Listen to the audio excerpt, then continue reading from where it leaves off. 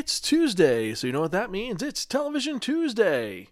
Spyarkin's podcast where we talk about new TV shows. I'm your host, Zan, saying konnichiwa, aloha, bonjour, and what's up? Hope all of you are doing good out there in TV land, and I hope you're excited to hear about our thoughts about some of the newest TV shows. Like I said, I'm your host, Zan, and I am excited to talk about all these really cool TV shows. Now, before I forget, if you want to check out any of our earlier episodes, you can check them out at www.spyarkin.com. We're also on Twitter, Instagram, Facebook, YouTube, Spotify, Stitcher, and various other social media sites. And if you want to email me personally, you can at Zan, that's X-A-N, at spyarkin.com, or tweet me at spyarkin. Remember to like and subscribe. And one final thing, as usual, we're going to have a first section, which is going to be my initial thoughts about the TV series. And then after the music, that is our spoiler section where we spoil a lot of stuff about the newest and latest TV shows. So if you haven't watched the episodes, stop when the music starts. So let's get to it, shall we? Because I'm excited because we have a lot to talk about because we have a bunch of premieres. And then to top it off, we also have something really cool to talk about, which is something I was kind of depressed about. But let's start off in the beginning because we go in order. And the first show we're talking about is the third episode of Season 1 of The Masked Dancer.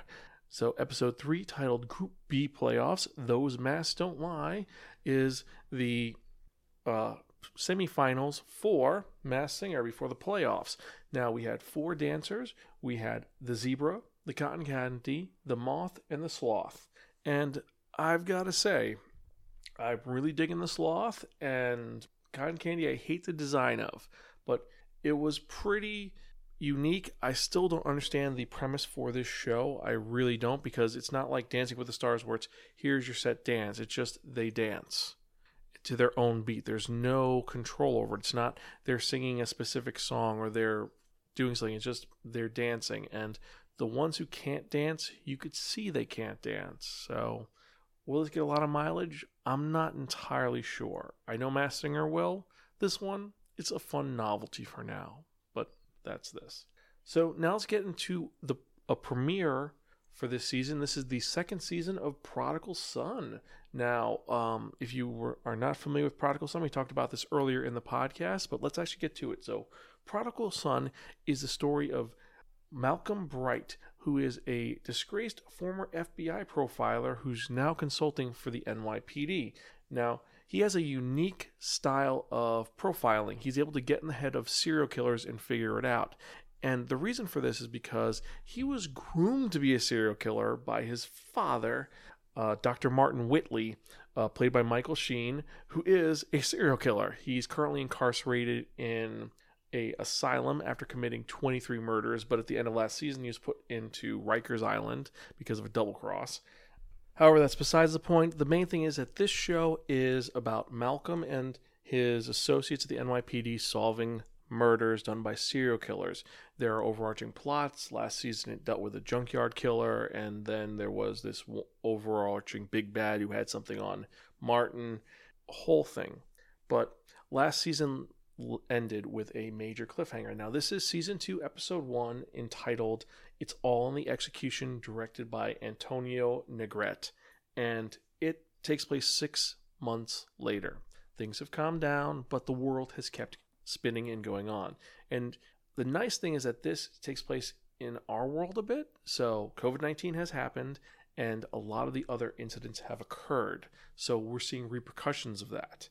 And the whole thing is that Martin is trying to get back in touch with his son now that he's back in his home, you could say, of the asylum as opposed to Riker Island.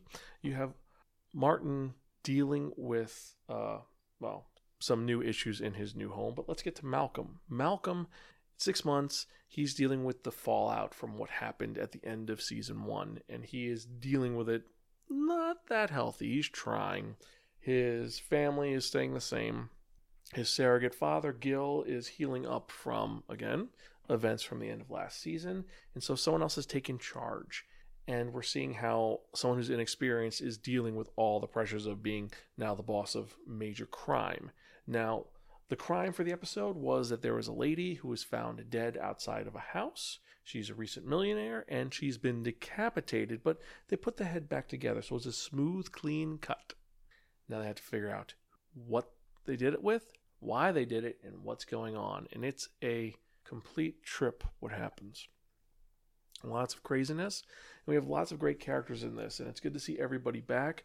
Standout performance by Keiko Agnew as Dr. Idrissa Tanaka, who it's cool seeing her when she was in Gilmore Girls. She was Rory's best friend, and now she is a creepy medical examiner who we find out she's into some equally new things, because last season we know she's into dead bodies and into stuff like that, but now we find she has some interesting stuff she's into. We'll talk about that in the spoilers. So this show overall is a great procedural. If you like Blacklist, you're going to enjoy this, and it's one which I'm having a blast watching. It's just seeing the dynamic between Tom Paine and Michael Sheen as father and son. It's so, gotta say, it's invigorating for what it is. Also, seeing Lou Diamond Phillips playing a good guy is always a plus. So that is Prodigal Son. Now let's get to the show, which Greta constantly bounces back and forth between, and I have been trying to really like and love, even though it's starting to let me down. We're talking about The Stand, Episode 5, Fear and Loathing in New Vegas. Now, this is directed by Chris Fisher, and this does something a little bit different. We finally get to see what is going on the enemy side of things. As you may or may not know, all of their people have been broken into two groups. You have the group that's in Boulder, which is our main cast, and now I get to see the individuals in New Vegas, or so we thought. It sounds like this is what they're going to do. However, they spend, in an hour episode, maybe 12 minutes with these characters, and the rest of the time is back in Boulder, focusing on one character in particular. You got three plots going on. You have a dinner party at Stu and Franny's while Larry is committing some minor crimes to discover some truth. He's being an investigator. You have the story arc in New Vegas with what's going on with that. And then you have a little bit of teasing with what's going on with Mother Abigail. So those are the three plots. And that first plot also has to deal also with Harold, going on with what's going on with him, especially because last episode, how that ended. And I've got to say, I was very excited for this episode because when I read the title and I saw the photos, I really was excited to see how this would go. And I've got to say, this one let me down. It's not as bad as it could have been, but the whole thing is we're wanting to see how the world of Randall Flagg is, how his kingdom is, and get into it and understand the characters. And there are so many divisive characters in this series. One of the most popular characters is Lloyd. Lloyd is Randall Flagg's right-hand man. He is the Nick to Mother Abigail. He's his support. And in the novel and in the original TV series, Lloyd starts off as kind of bumbling, but he comes into his own and he's strong and and finds his niche. He's in charge. In this one, the actor playing Lloyd comes across as an imbecile who's everyone's like, "Oh, it's a famous Lloyd Hendridge. It's a famous Lloyd Hendridge." And yes, the guy who's here, the VIP, and he's acting like an idiot. Dancing around, screaming, snorting coke. He's not a figure that you can buy as being in charge. He's at best a pawn, a weak pawn, and not someone who can control everything. They really dropped the ball with that casting. I mean, when we first met him, I was intrigued by him. Him being in the prison, and this is minor spoilers, but we're not getting into it, but this episode really does not do him service. The main focus of this episode, to be honest with you, is more Harold BS. And I gotta say, for a book with so many characters, you're disservicing so many of them just to give this one character spotlight. And it's a little frustrating. I like all the casting except for Lloyd.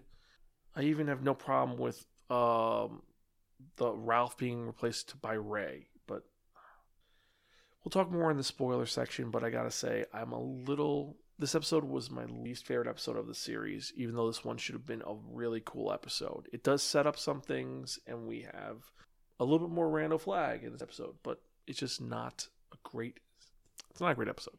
Anyway, so now let's get to the show, which I should be talking about 2 episodes, but I'm only going to talk about 1 because I know Greta really wants to talk about the show.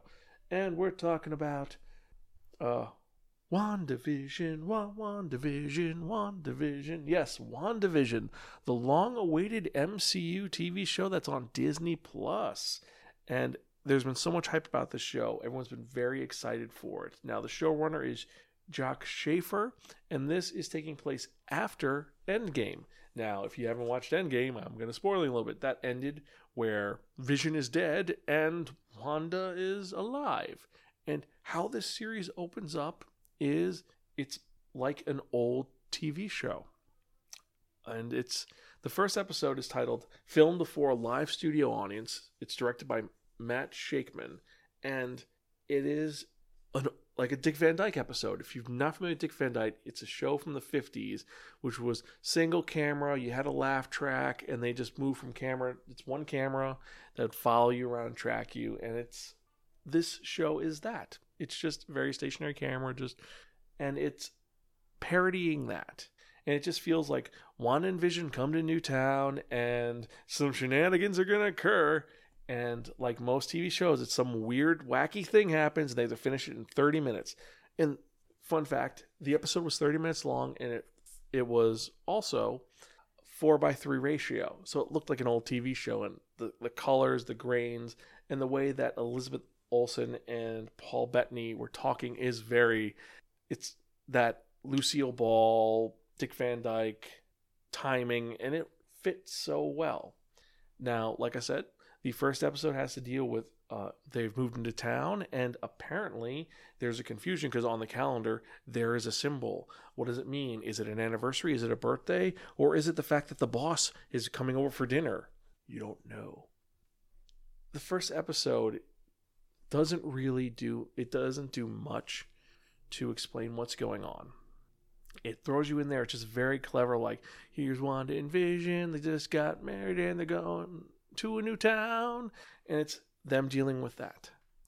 They meet a wacky neighbor, and it feels like an old TV show, and it's a little unusual. At the end of the episode, something happens, which I'll go into in spoilers, and you could see that there's something going on. Something's not right, but you're not entirely sure. A lot of people have been quitting on the show because they didn't understand what's going on. I do understand, especially with the character. Again, we'll talk about this in spoilers, but anyway, so this show I'm excited for. I love the fact that we got 2 episodes for the first week. Next week we have another episode. Next week I'm going to cover 2 and 3. I figured it change things up as opposed to just doing episode 1 because I want to deep dive into this a little bit, and we're going to talk about that. So anyway, that is the WandaVision. Definitely worth watching. Definitely worth checking out, especially if you're a Marvel fan. So now let's get into the TV show, which infuriates me, even though I am so kind of like I'm stuck watching it. We're talking about The Watch, based on Terry Pratchett's series of novels, The Night Watch. This is the 4th episode of season 1, and it is called Twilight Canyons, directed by Brian Kelly. And this one is a kind of weird, hilarious race against time where everyone's trying to get a hold of a magic sword that controls dragons, and turns out that it might be in an old folks' home. So you have our villain Carcer and his assistant Wance breaking in there, and then you have the Night Watch going in there as well. What happens? Will there be dancing? Is it crazy? Yes, it is. The best thing about this episode is there are so many loving references and mementos to the Discworld that it fits so well, and you understand it, and it's like, it's not completely reverent. Yes, it's not a perfect adaptation, but it shows that they care about the characters, they care about the world, and they take reference and they explain so many little things. And the end of the episode actually puts something into perspective that I never thought of, that works so well to make that this series works in cohesion with the book series while being its own thing. The cast is great. You have always I gotta admit, the actor playing Sam Vimes, at first I was like, this guy's an imbecile. I don't like him. But I'm starting to get used to him, and I find him to be a nice, refreshing change of pace for Sam. Carrot, he's still Carrot. He's becoming the guy who knows what's going on and no one else gets it. And that trope is getting a little frustrating because there are more competent officers. Angwa's still great. This episode definitely, I have to admit, was Cheery's moment, because it was all about Cheery, with Cheery being the one that set things up and was explaining things and was just being there. And I'm not hating on Cheery as much as I used to. I still am pissed off that Cheery's not a dwarf, but whatever. And I gotta say, there's 3 scene-stealing moments that had Greta and I laughing our butts off. So anyway, so the watch, it's getting better. But 4 episodes in, getting better. So yeah. So now, finally, let's get to the last show of the week, and we're talking about Zoey's Extraordinary Playlist, Season 2, Episode 2, Zoey's Extraordinary Distraction, directed by Anya Adams.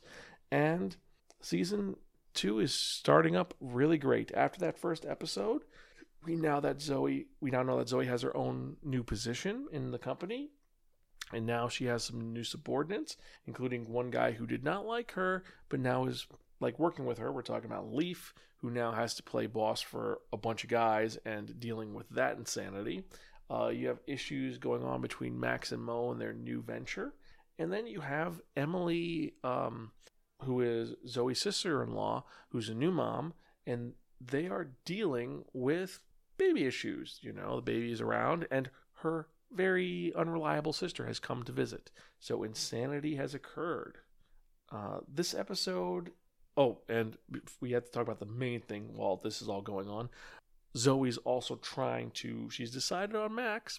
A little spoiler from last episode, but she's now trying to find time to get that nookie on, and things are not working out. So that is the episode synopsis, and I've got to say, it's a stressful episode.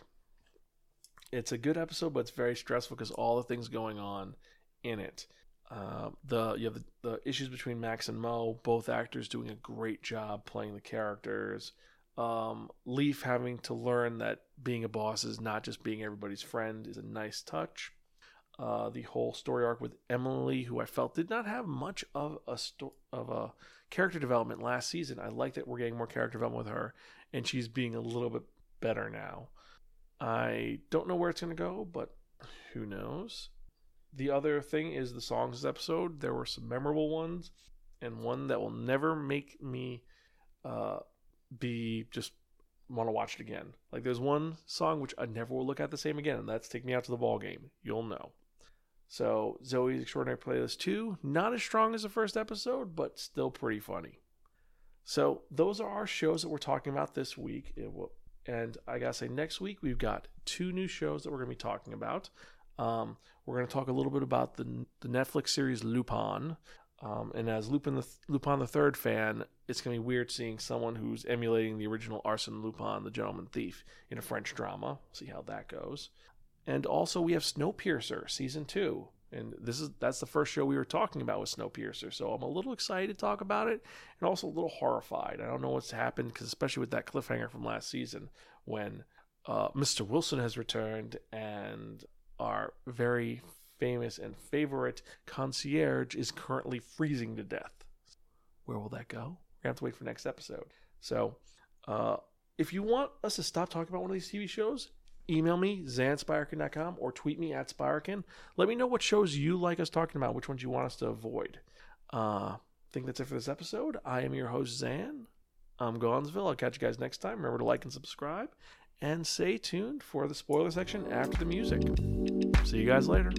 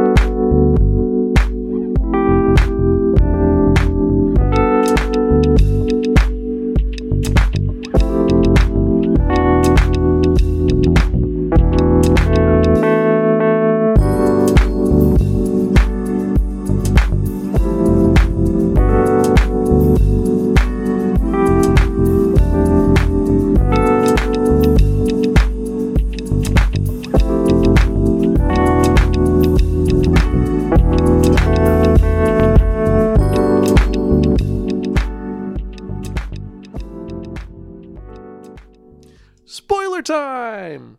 Cool, so let's get to the actual spoilers at hand, and I gotta say, I am kind of excited to talk about some of these spoilers because there's some great things to talk about, especially with WandaVision.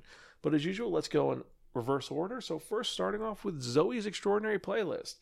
So yeah, officially Zoe's now the boss of level 4 of Spark Point, and things have gone completely crazy. Also, she has officially said that she's chosen Max right now and she wants Nookie, but at first she tries doing it at her parents' house, which if you've ever had a girlfriend or boyfriend at a parent's house, when you try to hook up, it's really awkward when they walk in the room. So she needs to find time for them to get together.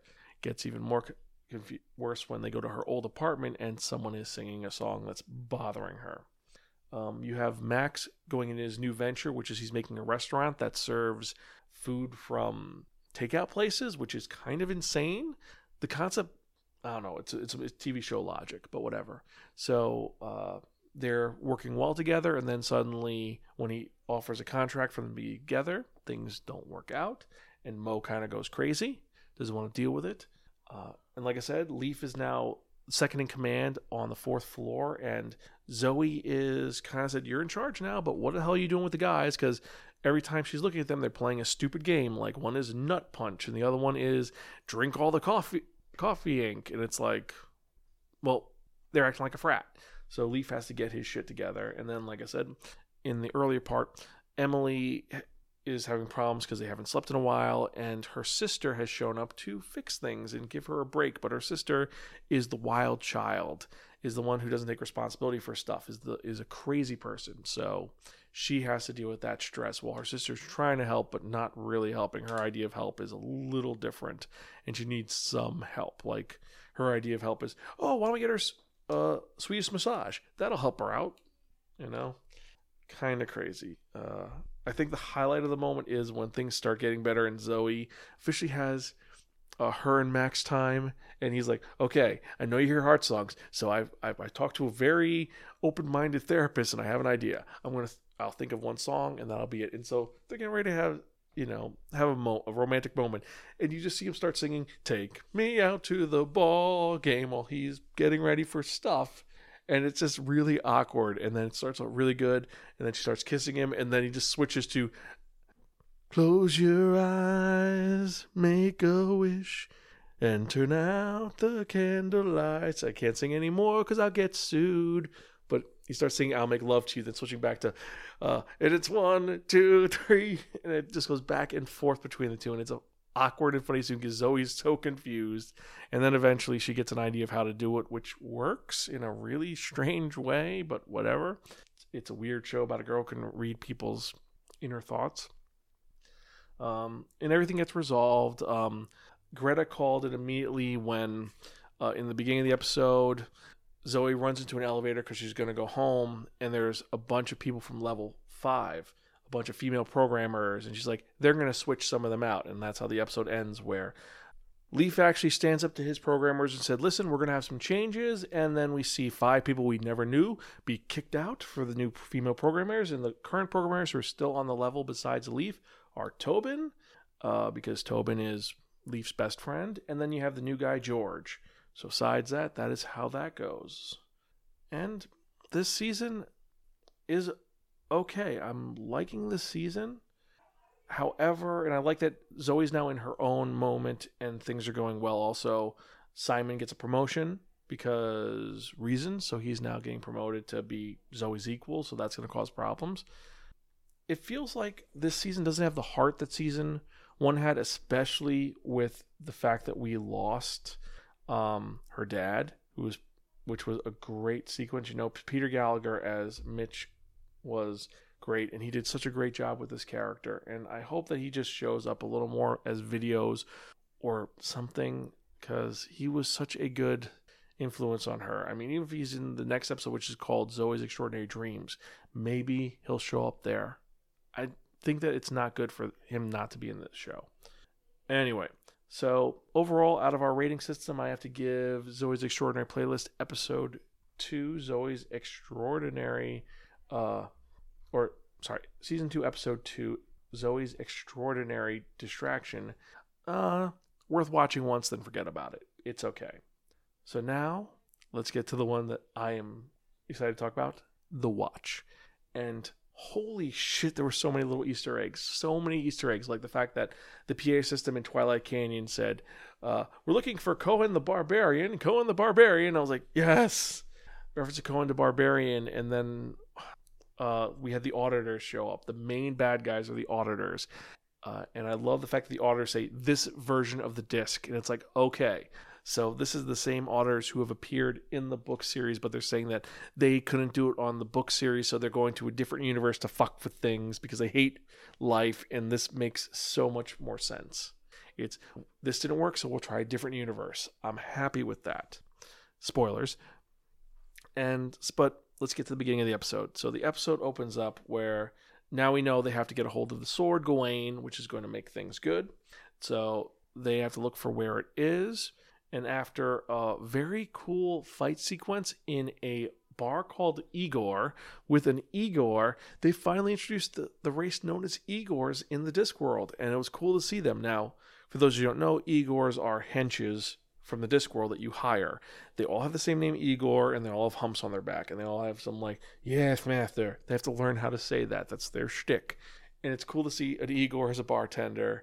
And he's gets his ass kicked, and I love seeing Sybil Ramkin just abuse him with his prosthetic arm, and then you find out where they're going, which is Twilight Canyon. And that's another thing, Twilight Canyon, which was originally going to be one of the books he was going to write after The Shepherd's End before he died, because he had designed it as Twilight Canyon is a retirement home in the disc, which deals with mental illness. And for Terry Pratchett, the creator of the Discworld series and of the Night Watch, he died of Alzheimer's, and the mind and all of that was something which weighed on him heavily. So the fact that they respected and used that, I do enjoy.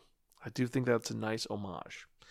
And when Once and Carcer show up, I love it. They say, "Oh, Michelle, is that you?"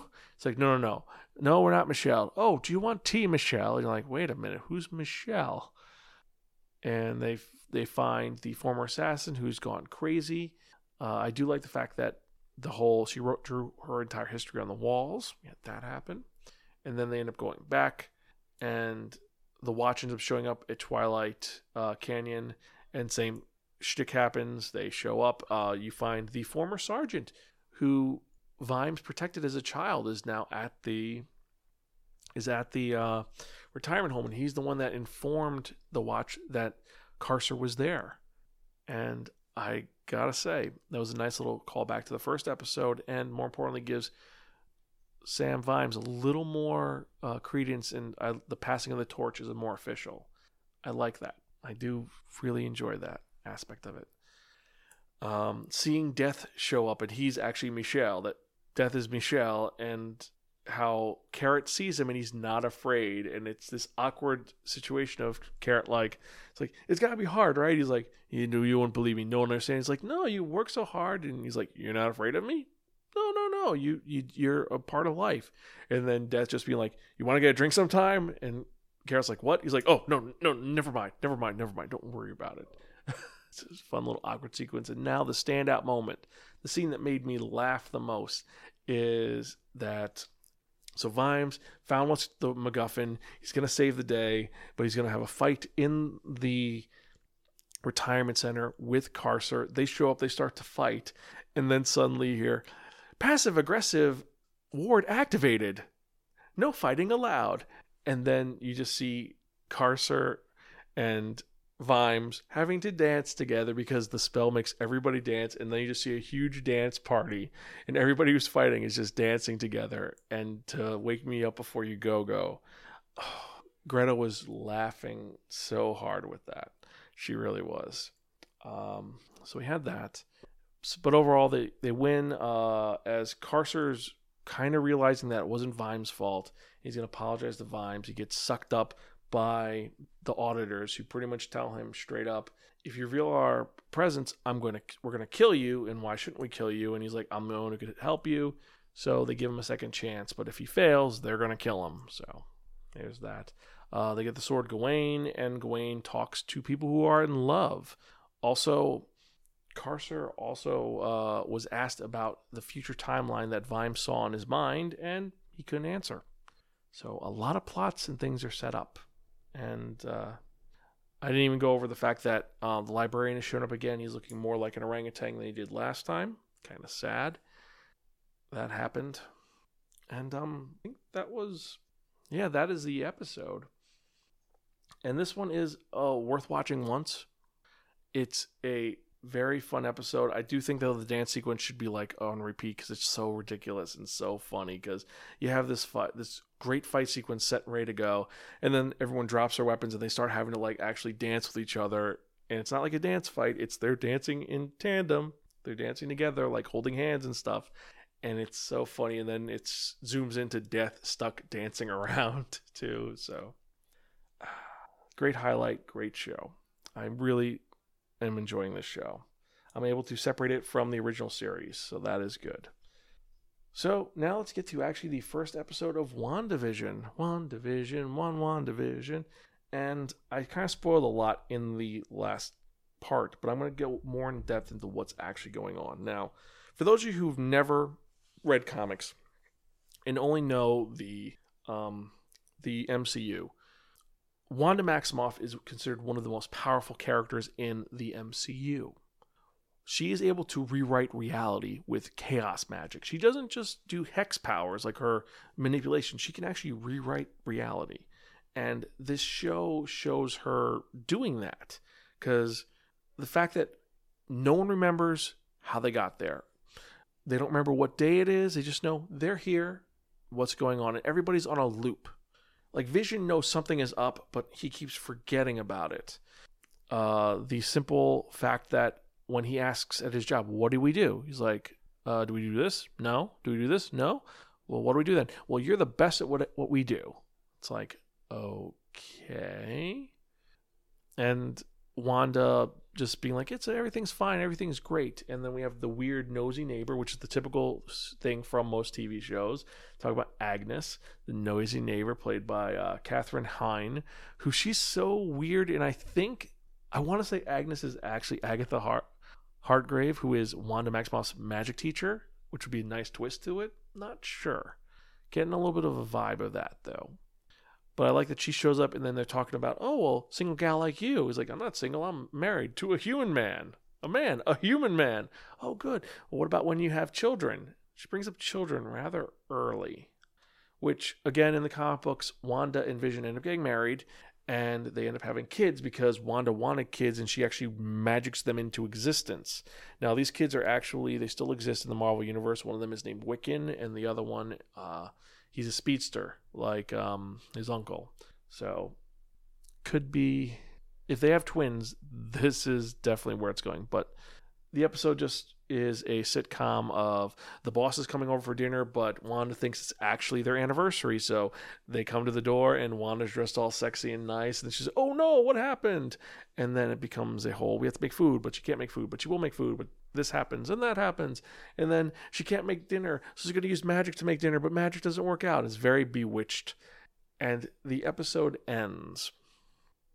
One of the most pivotal moments of the episode is that when Vision's boss starts asking them how they met and where have they been, start asking the questions, he starts choking. And you hear a bit of a laugh track, and you see his wife, who's played by Deborah Jo Rupp, the mom from that 70s show, laughing like, oh, stop it. Stop it. Stop it. Like saying, stop it. Stop it. And you see, like, she's smiling, but you see in her eyes kind of fear, like, please stop it. And then Wanda kind of breaks camera and says, Vision, help him. And the mood changes for a second. And then afterwards, laugh track, oh, everything's fine. I guess I had too much to eat. We'll talk about that promotion tomorrow. And they walk off. So something is going on, and we know Wanda is probably behind it. Vision doesn't know. They're trapped there. Two other points are, one, there's a commercial break where they actually have a commercial advertising a Stark Industries Toastmate 2000 toaster.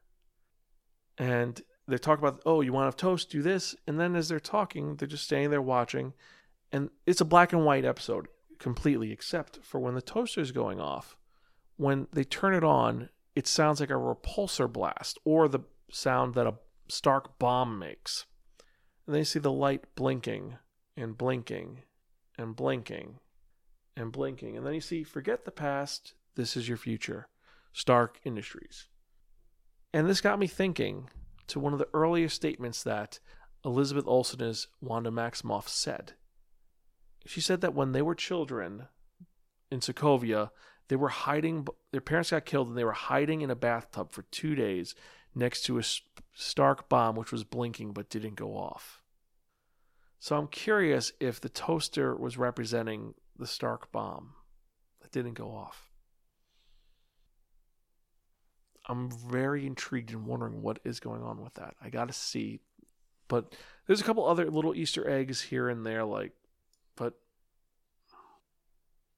I'm liking the episode. I love how Elizabeth Olsen, when she's not like what she was, that one, besides the one creepy scene, she acts like the typical, I'm a typical American. Like she watched sitcoms and like that typical sitcom mom, that wife. And you had Paul Bettany acting as the typical goofy Dick Van Dyke guy who's kind of clumsy, but he loves his wife and he does the best he can. I don't know. Not much happened. This was a quick 30-minute episode, like an old TV show. It was done really fast, and there was a lot of other little things which I want to post in a separate podcast. However, I want to see more, and I want to see what's going on. Now, like I said, I'm going to do it so next episode is when we talk about WandaVision episode 2 and 3. We'll talk about that then, because I think that might work a little better, especially with any cohesion. But anyway, so this one is watch it now. Borrow friends' account password for their streaming service and watch it. It's really cool. That's that one. All right. So now let's get to the show which let me down. The Stand. Oh, Stan. Why would you do that? Why would you let me down like this? So, in this episode, it opens up in New Vegas, where you have Lloyd and Joni, the girl who tried to shoot Tom and Nick, the Nympho girl. Now he's her girlfriend. And it turns out that Dana has been asking questions. She's working at the Hoover Dam, but the big man wants to talk to her, but first they're going to show her a good time, which is kind of part of what was going on in the Stan book. But she becomes Lloyd's girlfriend. We don't see that, though. We see them kind of make out a little bit, but it's not like a major thing. It's like his main girlfriend is Julie, the girl. And we see him in actually Vegas. Vegas is all crazy. It's got a gladiator pit. People are doing coke and drugs. And Lloyd is looking like a pimp. Like literally he looks like a bad 70s pimp. And he's trying to be cool. Like, I know everything. I know everybody. And all will be well. And there's gladiator pits and everyone loves him. And Julie essentially is his girlfriend. But whenever he tries to get frisky with her, she just mentions Mr. Flag. So he goes soft. And it just did not feel like he didn't feel like a great part of the episode. Like this is supposed to be the introduction of New Vegas and how it is. And then going back to the book, and I know I keep going back and forth, but the novel explained it like it's a totalitarian regime. A guy got crucified for doing drugs. This place is all about drugs and in whatever you want. Drugs, fighting, insane items, doing just crazy things, breaking in. I mean, yeah, they have control, but it's all just partying. You love to have sex. You love to do drugs. You love to gamble. You love to have fun. This is the place to be. And it doesn't feel like a community that should be thriving. It doesn't. It feels small and weird, and it's like got 3 sets. It's just got Lloyd's bedroom, then the, I don't want to say the promenade, but it's like the pool area where there's a gladiatorial pits. And then you have Flag's office. That's it. And then, of course, Hoover Dam. There's no other elements of it. It doesn't feel like a lived world. It feels like this is a set. Now, we're going to stick with the storyline. So it ends up where, one, in the before I forget, my favorite character does show up in the employment office, and he tells them straight up, he's like, "My name is Tom Collins. I'm 41 years old, 41 years old. I am developmentally delayed, but I am a strong worker. Who the fuck are you? What are you doing here? Hello, my name's Tom Collins. I can't read. I'm looking for." It's like, make him a slave. He's like, Mr. Flagg says that anyone who shows up isn't a slave. Fine, get him a job in janitorial. And it turns out that Tom becomes a janitor. And he does everything he can, and he's apparently one of the best janitors ever. And Dana figures out that Tom is one of his subordinates, and Tom's one of the spies, and so she gives him a paper and says, "I'm looking for something on my wrist." She makes an excuse that she dropped something and she's trying to find it, and she gives him a paper and like saying, my mother gave me this. Your mama, your grandmama, okay. And he looks at the paper and he's like, MOO, and it says run because she's pretty sure that they're on to them, and he's gonna get in trouble because Julie remembers him. So her remembering him could cause problems, especially because if she knows she's like, he's a good guy, kill him. But it ends where she ends up going to the top floor and she meets Randall Flagg. And Randall Flagg is very charismatic. He's nice. He tells her, he's like, I know you're a spy. Let's just cut pleasantries. You want something to drink? Here's a beer. And what I want you to do is I want you to just go home. I'll pay for your bike, and that's it. All you got to do is go home, tell me you don't want any problems, and that's it. But I do want you to tell me who the other spy is. She's like, what do you mean? He's like, well, I know where the one spy is. One spy is hiding out in the mountains somewhere. Hasn't come in yet. But there's one other, and I can't see who they are. And so Dana, being smart, had grabbed a pair of scissors earlier, and she stabs him in the neck. And then he heals up, and then he says, you're going to tell me one way or the other. That was a big mistake. And she knows he's going to kill her. And she kills herself instead of telling him the secret. She knows he'll talk. And then he's just like, shit, I don't know what to do now. And this should have been Flagg's great moment. Like, this should have developed Flagg so much more. And it doesn't. Like, he's a minor note in this episode. Like, the only thing is when you first, quote unquote, see him, he's on a screen talking to everybody, giving a very Hitler-esque speech about how excess is good, this is bad. And as he's talking, the picture stops, and you hear the sound of it still talking, but the picture stops and looks at her and smiles because it knows her. So he's a malevolent force, but I would like to see more of that. There should be more with Randall Flagg. However, we have the Harold fucking storyline. So last episode, Harold and Nadine killed his best friend. He's dealing with the fallout from that, so he fakes the death, makes it look like he committed suicide, and then he has to act like the friend who's all distraught because he's like, but he was my friend. Couldn't you just been playing with it and messing it up? And because he's depressed and sad, he acts depressed and sad. Franny invites him to dinner with her and Stu, and you think, oh, she's being a good friend, which would have been cool, except she immediately goes to Larry and says, Larry, I want you to break into Harold's house while he's at dinner with us. I'll call you when he's here at our house, and you break in, find out something. It could be nothing, we don't know, because she knows something is up. And Larry reluctantly agrees. So you have Harold show up with a bottle of wine. She calls. She says, I go to the bathroom, clean up, turns on her radio, calls. Larry says he's here. It's good to go. And as Larry's about to leave the house, Nadine has shown up. Now, something I didn't talk about is Nadine finally got to talk to Randall Flagg and said, you gave him to me. And he's like, no, I never gave him to you. You to him. I never gave you to him. You know, he's just a weapon. You know, you're my wife, you're my bride, blah, blah, blah. And he's tempting her, and she wants out. Earlier in the day, Joe disappeared, and she found Joe with Mama Abigail. He's playing the piano, and he's like, oh, we just been playing music and talking. He's like, he talks to you? He's like, nah, there's talking. And Mother Abigail tells Nadine, you're a good mom. She's like, I'm not his mom, just watch over him. He's like, no, you chose to do this. remember, you still have a choice to do things. Like Mama Abigail's saying, you can choose to be good or bad. You have to make that choice, though. And remember, you have that choice until you don't. So she's giving an out for Nadine. And Nadine has figured out that the whole thing is that if she's kept herself pure for Randall Flagg all these years. Like now she's been doing things with Harold, but she's still not doing that one little thing. So she has gone to Larry, dead of night, pretty much saying, take me now. Well, he's supposed to go break into Harold's house. And Larry's like, he does love her. And he's like, I want to do this, but I can't, not like this, because you don't talk like that. Because she says pretty much, fuck me.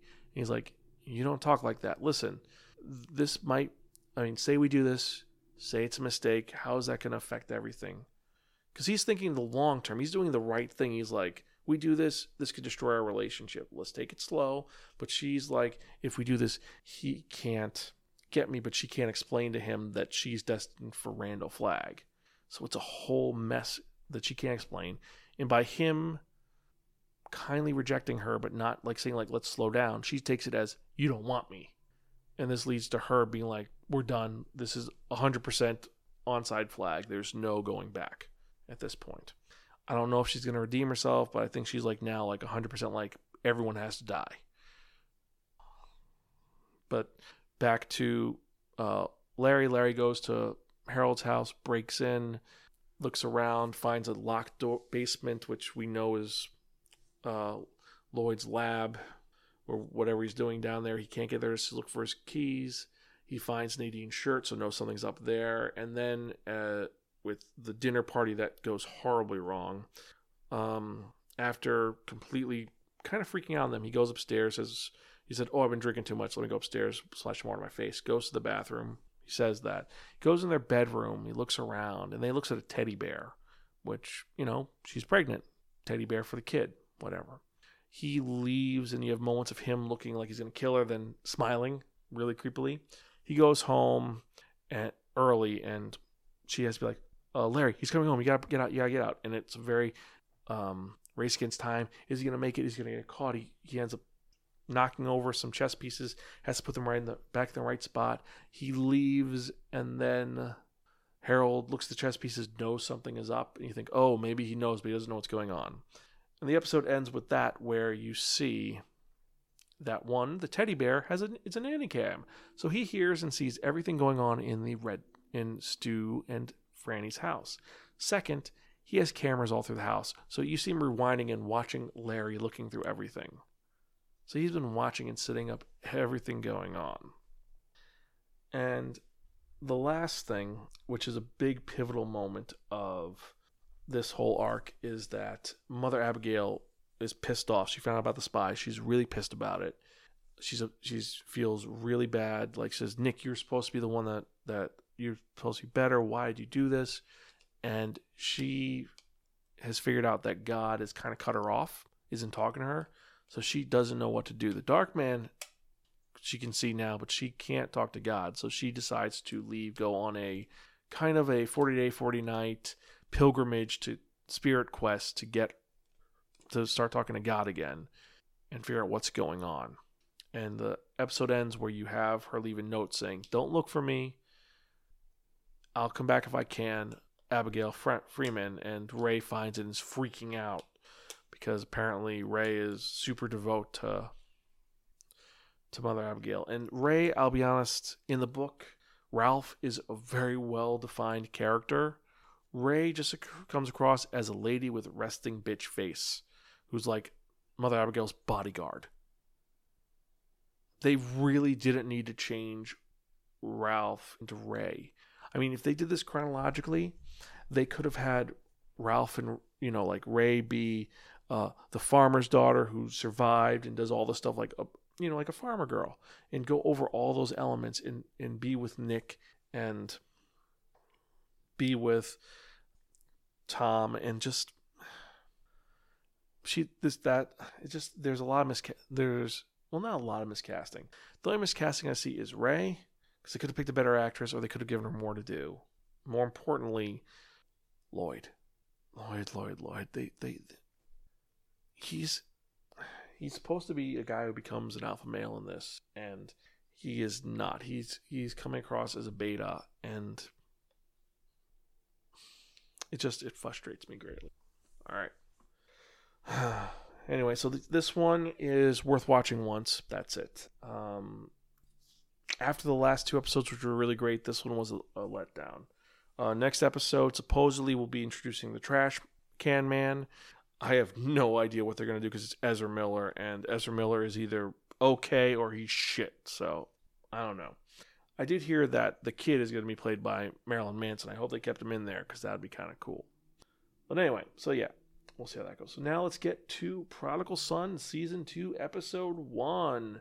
And yeah, so last season ended where you had Malcolm's little sister, Ainsley, killing Endicott, slicing his neck, and Malcolm calming her down and then telling her dad, he takes after you. And Malcolm, Martin's like, oh, really? Good job to Ainsley. And so it's been 6 months, opens up where he's walking on a ledge, thinking he's going to kill himself, but he's actually trying to stop a perp. That sequence happens, and he's dealing with severe guilt because he thinks he's like his dad. I'm wondering what happened. And long story short, the episode, besides being the lady who was killed by a guillotine, well, actually she's decapitated, they found it's by a guillotine because it's a perfect cut. There's only one guillotine in New York, owned by a guy who's essentially a reference to Ozzy Osbourne, who made a sex dungeon downstairs. And turns out the boyfriend of the girl who got killed is down there because the girl got all her money by killing her ex-husband and then framed someone. And the person who got framed got murdered, but then they found that that's not the case. And long story short, it's a revenge by the judge, by the executioner who wants to be a good man. And he tries to kill Malcolm because Malcolm is also like the son of a serial killer, and he's acting like a serial killer a little bit because he's kind of going crazy. It's a big fight sequence. They almost catch him. And when they go to catch him, what happens? Oh, yeah. So when they go to catch him, JT shows up, and because JT is a man of color, the cops see him. Even though he's no longer in his uniform, they see him and they say, put your hands up, we're going to shoot you. And they act threatened by the large black guy. And he ends up getting a scuffle with a lower-ranking officer, and he punches the guy out. And afterwards, he's freaking out like, oh, God, they're going to fire me. They're going to fire me. Because he's thinking the solidarity. But the thing is, he's a cop.